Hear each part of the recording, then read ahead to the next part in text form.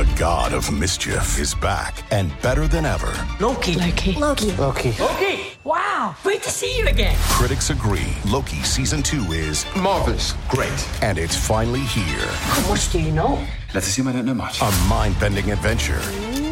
Spectacularly cinematic. I've been waiting for a moment like this. It surpasses all expectations. A little over the top, don't you think? I thought it was spot on. Loki Season 2. Now streaming only on Disney+. You are listening to Habsent Minded, brought to you by HabsEyesOnThePrize.com.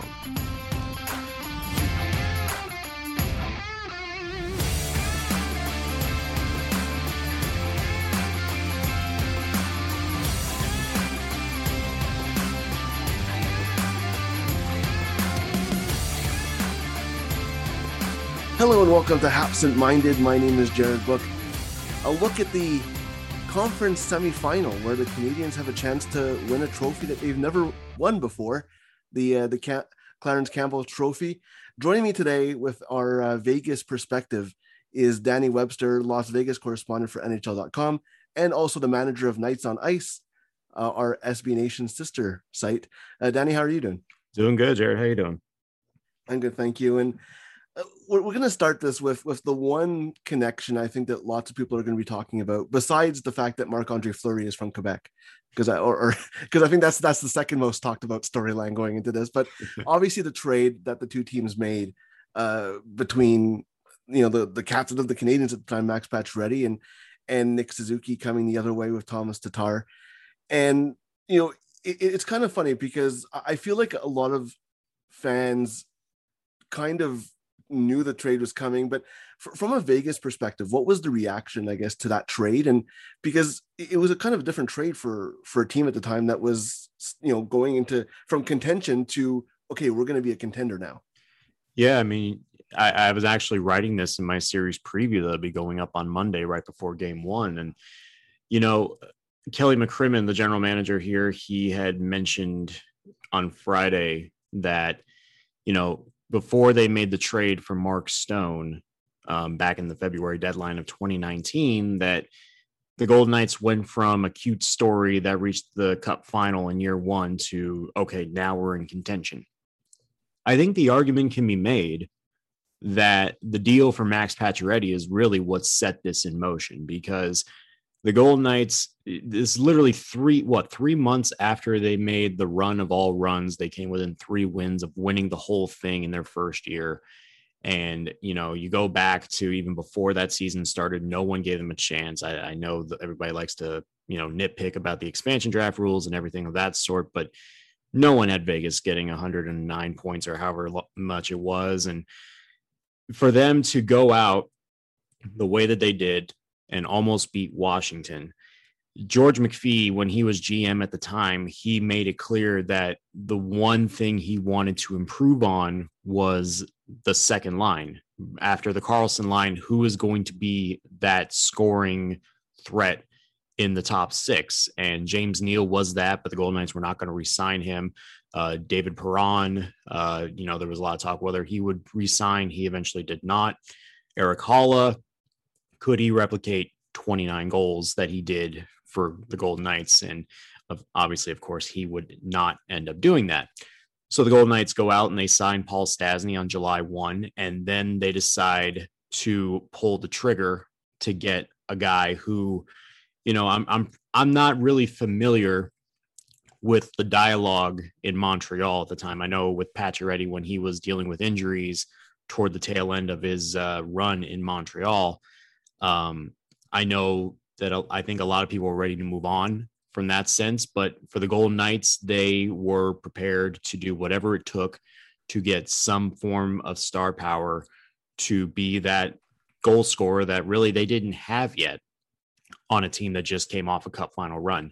And when they made the deal for Pacioretty, I think the biggest takeaway from that was, okay, they're not playing around, because not only did they get a guy who can give you 30 goals a season when he's healthy, they ended up doing something that I didn't think was entirely possible in that trade, and that was give up one of the triplets from the 2017 draft. And to me, I thought that Nick Suzuki was probably going to be the untouchable one out of the three between him, Cody Glass, and Eric Brandstrom. I thought he was the one, with the wicked wrist shot and the high hockey IQ and the great passing sense, that I thought that the Golden Knights were going to hold on to him instead of holding on to Glass and eventually moving on from Brandstrom in the Stone deal. So I think if not for the Pacioretty deal, they would not have been able to get a Mark Stone. I don't think they would have been able to get an Alex Pietrangelo. I don't think they would have been able to get a Robin Lehner.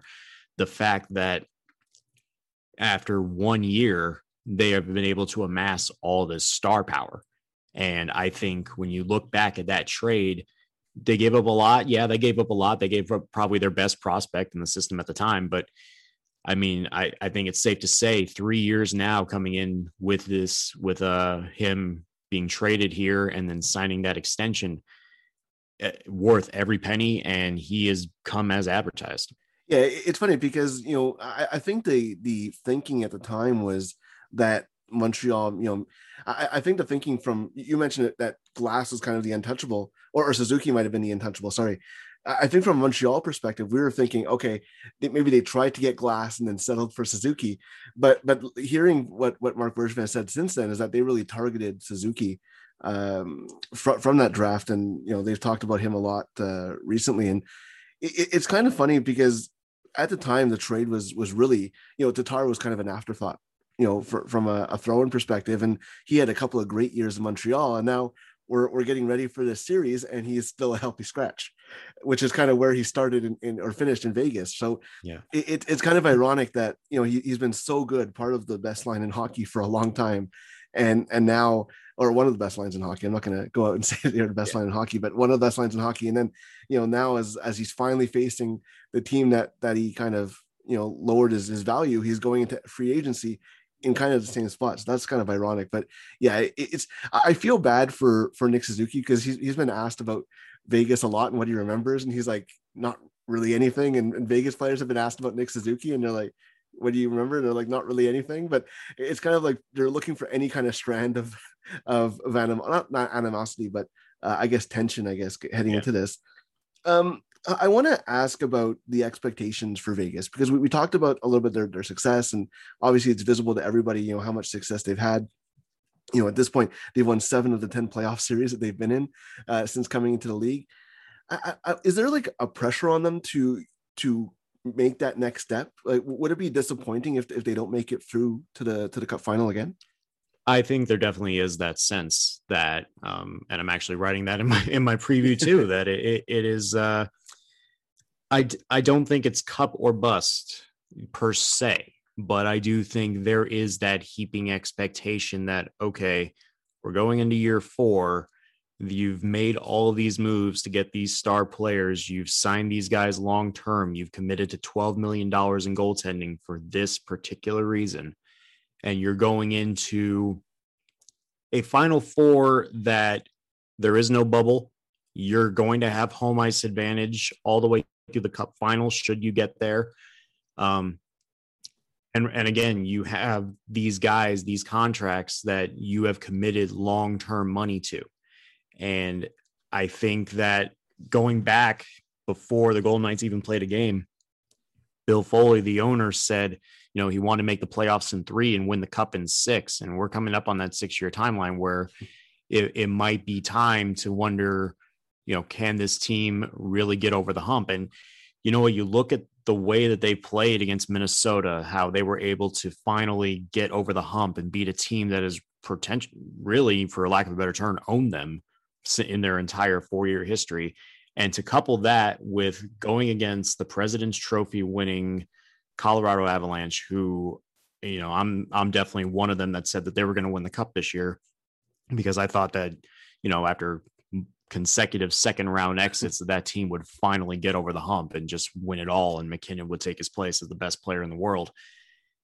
To do what they did against Colorado is, I think, the single greatest postseason series victory that they've had to this point. And I mean, that includes, getting to the Cup final, beating Winnipeg in 5, but beating them the way that they did. Not only did they beat Colorado, they dominated them.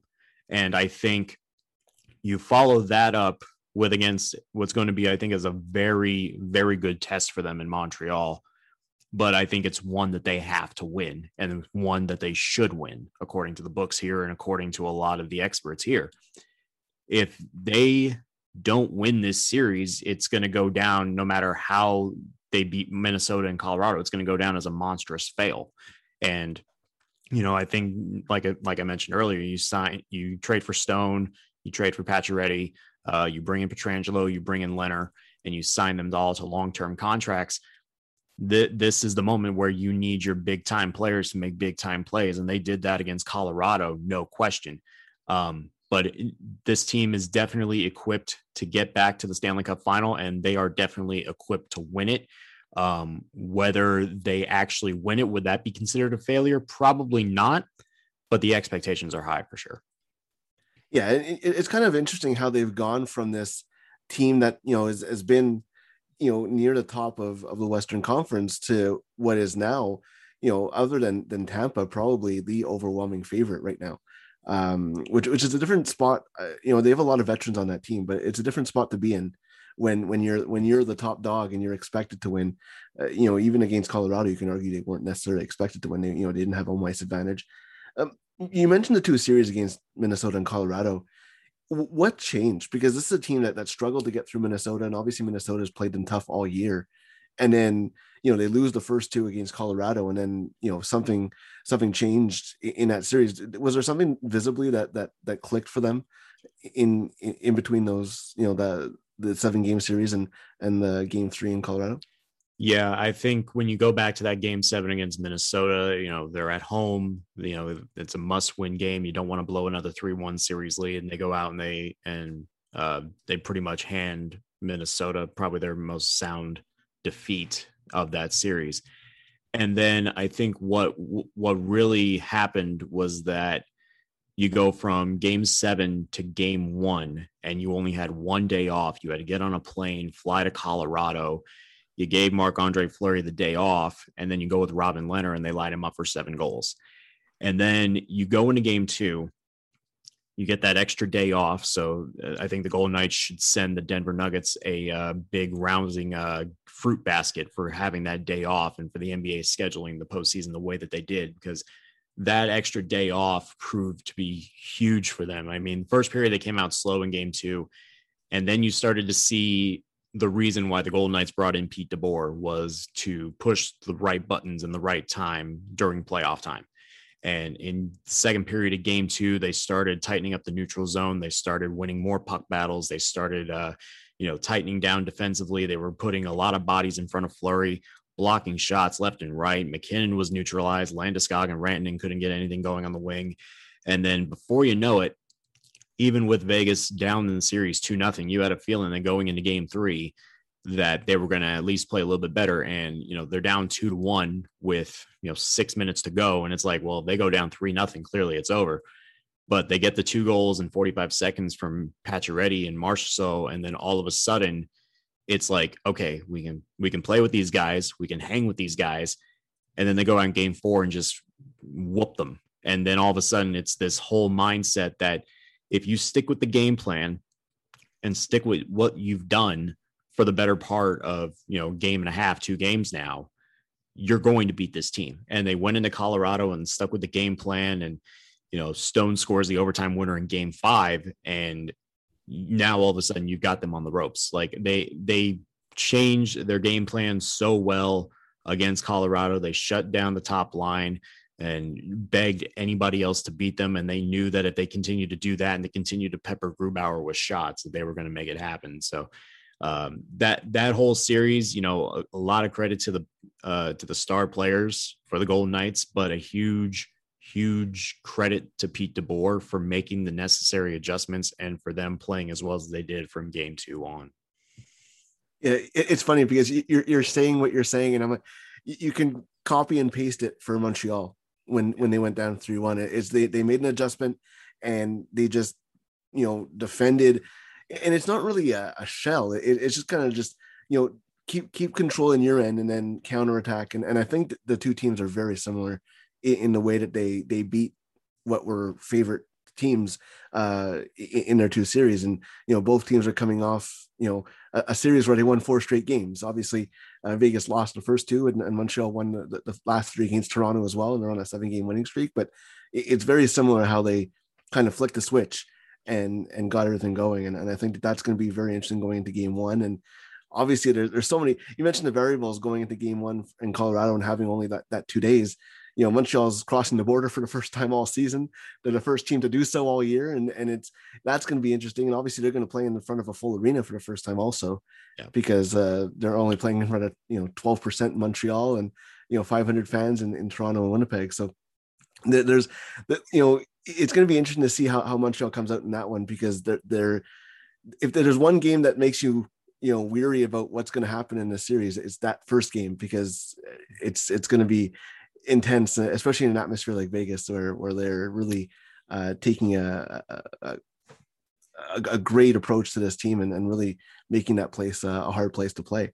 And I want to talk a little bit about the team itself. And there's a lot of players on Vegas that maybe aren't familiar to, especially this year when we don't really see any other teams. But who would you say from someone who's watched them, all year, their most underrated player, on a team that really has a lot of them, because that's how they build their contender status, other than, Pietrangelo and Fleury and Pacioretty and Stone. But who's really the most underrated player, do you think, for this team? Yeah, that's a good question, because when you watch this team and you see how good their depth is, and then you kind of go line by line, you go, well, the Carlson line, they've been good since year 1, so I don't know if they're really underrated.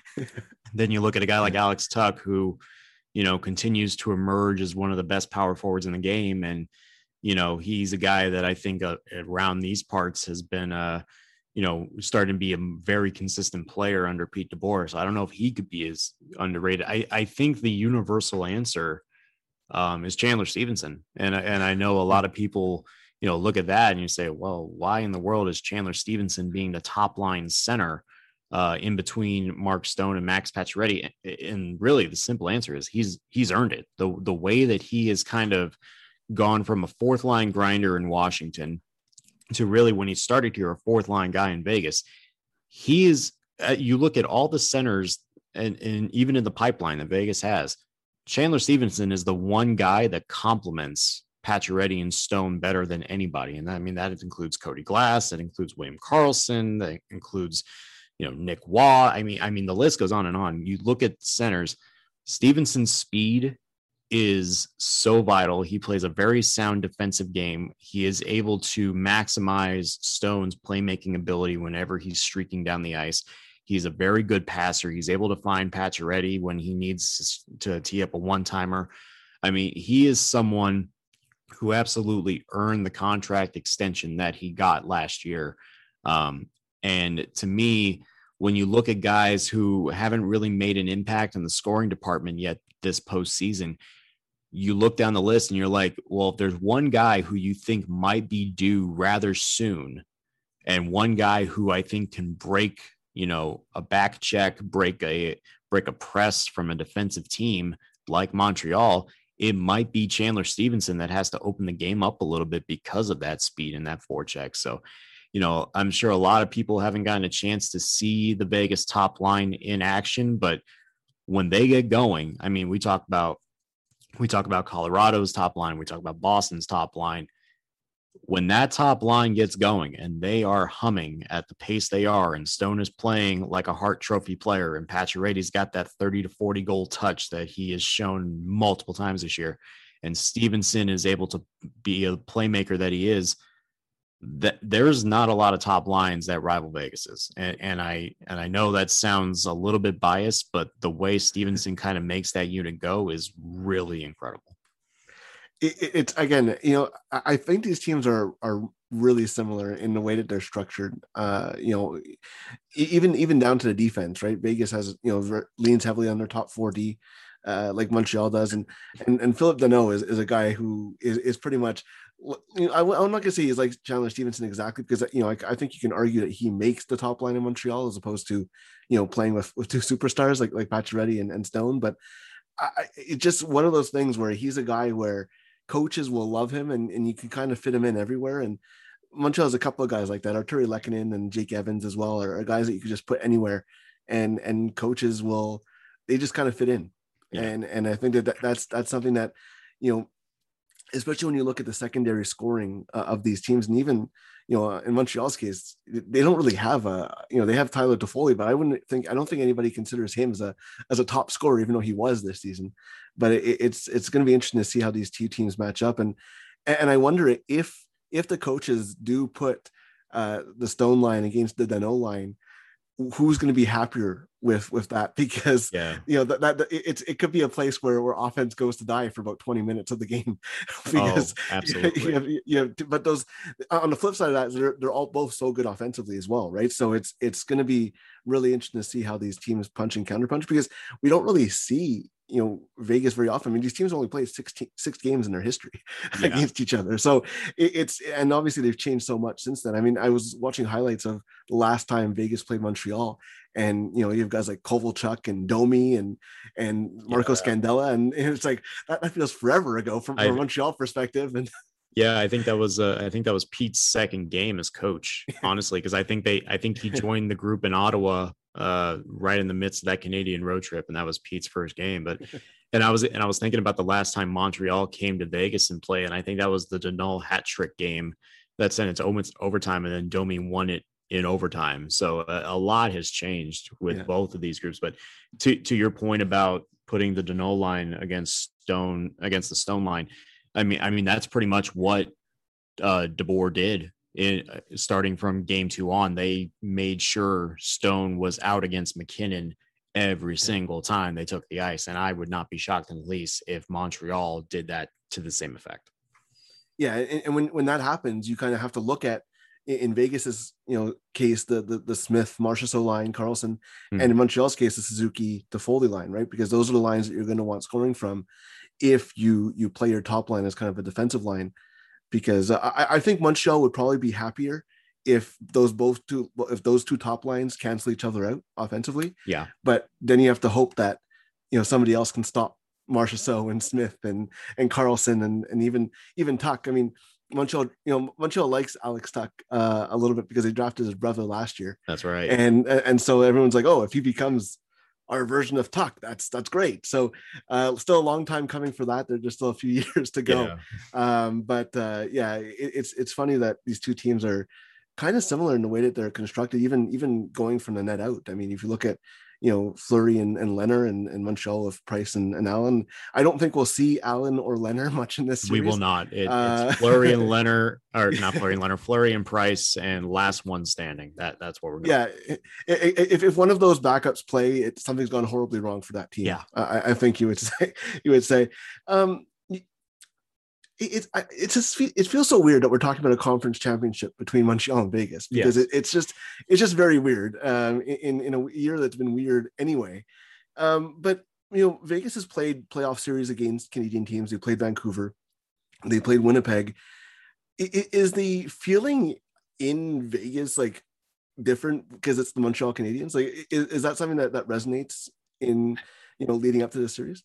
You know, I do think that there is. I think a lot of people are already tired about the 100-year gap between the teams. I think that is part of it. You know, I think there is a lot of there's a cool factor to it, right? Like it's such a unique year that we're here talking about a Final Four, and there will be conference championship trophies on the line, and 3 Eastern Conference teams remain, and 1 Western Conference team is left standing. It's weird. But I do think there is the cool factor to it because, you know, from a hockey perspective, I love the way Montreal plays. Like that team is so fun when they're on and they're rolling 4 lines, and their D is as good as anybody's. And Price is, you know, turning back the clock. Well, I wouldn't even call it turning back the clock. He's still young, so it's not like he's, you know, completely fallen off a cliff, but there's a lot to like about that Montreal team. And, you know, I did read the stories about, you know, the old captains in Montreal coming to speak to the teams, and, you know, that whole ambiance there, I think is really cool. that there's just a lot of history behind it. Me personally, I think that's a cool angle to it. I know a lot of people are like, give me a break, 4-year team versus 101, 102-year team. It's kind of like, what are we doing here? But no, I mean, at the end of the day, when you look at the hockey aspect of it, Montreal is so fun. Like I believed in them from the very beginning. I thought that they were going to win the North. Like I thought that they were going to take as much of that run that they went on last year in the bubble. And I was like, you know what, if there's a team that I think can probably shock anybody and win the North in the regular season, I thought it was going to be Montreal. And especially the way Josh Anderson was a huge addition for that group. I think that in a hockey sense, this is going to be a really fun series. And there's also going to be the history aspect of it, which makes it very cool. But you're not going to see many instances where you're going to see a 100-year gap between franchises vying for a Western Conference championship. And one of them happens to be in the East. I think it's kind of funny, but I also think it's cool. Yeah. It's kind of like looking back at like 93 where Toronto played LA in the Western Conference final. Like it's just one of those things where it's like, what's, it's kind of weird. Like Detroit has been in the West for a long time too. And it's going to be one of those things where it's like, how did Montreal play Vegas in the conference champion? Like, right. It's obviously, it's in the recent, in 5 years, people are going to remember, oh yeah, right, I remember. But in 20 years or so, it's going to be like, what happened? And it's going to be, obviously it's a strange year anyway, but it's definitely an interesting aspect because I think that there's this mystery about Vegas because, you play a team twice in the regular season, but, if you watch the playoffs, you've seen this Vegas team a lot, right? So it's going to be really interesting to see how this goes. And obviously the Pacioretty is still well received in Montreal. And I think that it's going to be, I kind of wish that there's talk that there might be more than 12% in the Bell Center for games 3 and 4, but it's going to be interesting to see how it responds, especially when they go into a full rink in Vegas, because I think that's, they were talking about how 2,500 fans in Montreal felt like a lot because they haven't been used to it all year. And it's, I don't know if they're prepared for 18,000 or so in T-Mobile Arena. Yeah. But the funny thing is for me and just looking at these two teams is that going into this, Montreal's done more. Usually the Western Conference team is the one that's been traveling a lot during the season. But with the schedule this year, Montreal's been going out west to play 3 different opponents, or 4 if you count Winnipeg. So it's going to be interesting to see, because I think Montreal's more used to the travel aspect, when usually it's the other way around. When the Western Conference team is like, oh wow, like, traveling to the East, big deal. We've done that all year, and that's an aspect that I think is going to be interesting once we get to games 3 and 4, depending on how the series goes. But it's going to be a lot of fun, because I don't think that anybody expected this matchup especially, but I just think that these two teams are so similar, and I kind of feel from a Montreal perspective like I did going into Toronto, where nobody's giving Montreal a chance, but there is a chance that they do well, and I think they won game 1 of that series, and I think that if they can put up a fight in game 1, I think a lot of people are going to be surprised. Maybe not necessarily in Vegas or in Montreal, but more people who are giving Vegas a very heavy chance to win this. Yeah, no, I completely agree. I am one of those that think that this goes 6. I just think that when you get into a situation where when you're in a series of epic goaltending, you're going to get a lot of games that are going to go 2-1, 3-2. And the fact that we're getting this series when Carey Price is playing as unbelievable as he is, and when Marc-Andre Fleury is playing as unbelievable as he is, that's what you want in a Final Four. Like, and I think I was listening to Elliot Friedman in the CarCast the other day, and he mentioned that the goaltending in all 4 final teams is insane. And the fact that, we're getting a look at, at least 3 potential Hall of Fame goaltenders right now in the Final Four is truly remarkable. And, this series, it's going to come down to who makes the least amount of mistakes. And, usually in a situation like this, you would credit it to Vegas having the experience, having the Cup final experience. over against a very young Montreal team that is on the rise for sure. But it's like, are they ready for the moment? I do think that, Vegas is going to find themselves in a dogfight, and I do expect them to eventually win this series, but I'm right there with you. There is no reason on this planet why anybody, and I mean anybody, should be downplaying the Montreal Canadiens, because there's no way that people can look at this series, watch what they did against Toronto, watch what they did against Winnipeg, and like, Vegas should be a cakewalk, right? But no, it should not be a cakewalk. If Vegas wins this series, they are going to absolutely earn it. If Montreal wins this series, they are absolutely going to earn it. So this series is going to be a lot of fun. I can't wait for game one. I can't wait to, sit on my couch for game 3 and see what the Montreal barn is going to look like. It's going to be so fun. I know it's not going to, it's going to pale in comparison to Tampa and New York, but if you are a fan of, the juggernaut favorite versus the little engine that could, you need to watch this series. Yeah, and you mentioned, 3 possible Hall of Famers. I think that this is going to be really interesting because, Montreal has been in the conference final. This is the 3rd time since 2010, but this is really the first time that Carey Price, knocking on wood, because in 2014 he was leading that team and he got hurt in game 1. And missed the rest of that series. So this is really a defining moment for him, I think. Similar to how Marc-Andre Fleury was kind of riding that Pittsburgh team, when he first went to Vegas.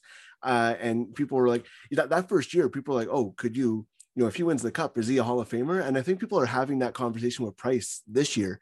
And it's kind of, you mentioned that Price is a little younger than Fleury, and I think that we're in that kind of, point in Price's career where he has an opportunity now to make that step on his own.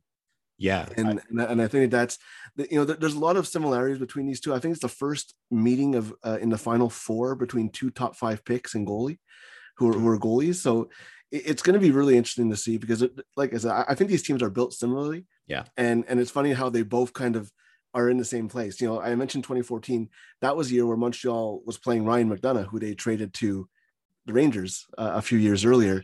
And I think that, this is a kind of similar situation, but they're on the opposite side where their veteran is now on the other side and they're, the prospect that Vegas traded is facing them. And it's going to be, I think it's going to be good hockey. I think even if it goes like a 5 or 6 game series, I think there's going to be at least 1 or 2 overtime games. Because, it's going to be 1 goal games, I think, throughout, because A, the goaltending, and B, I think that, the timely scoring is going to be really important as well. So thank you so much for taking the time. And I hope you enjoy the series and we'll be following Nights on Ice and throughout the series, because I think that there's a lot to like about this team. I think if you asked a Montreal fan, if it couldn't be Montreal to win this cup, who would it be? And I think a lot of people would say Vegas. That's based on the teams that are left. I'm hoping just the fact to work for another week is what I'm excited about. But yeah, it's going to be a lot of fun. I'm excited for you guys running the site, and I'm excited for Montreal fans to see their team make it this far is really incredible. And I am definitely one of those who are thankful that it's not Toronto. Because I cannot stand Toronto. But other than that, no, I'm looking forward to this series, and I can't wait to see what it brings.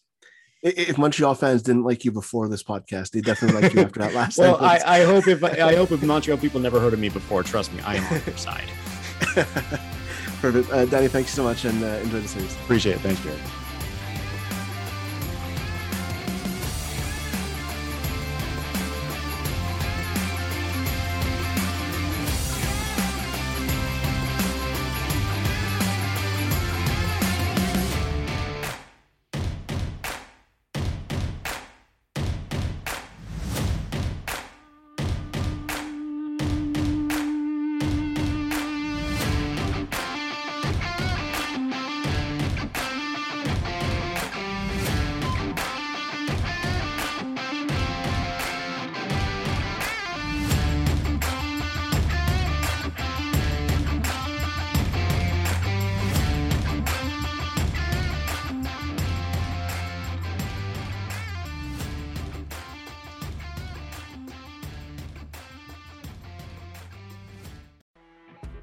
You know when you're listening to a true crime story that has an unbelievable plot twist that makes you stop in your tracks?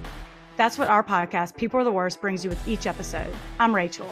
And I'm Rebecca. We're identical twins who love true crime cases that make you say, didn't see that coming, and we hate the people responsible for them. Listen to People Are the Worst now on Apple, Spotify, or wherever you get your podcasts.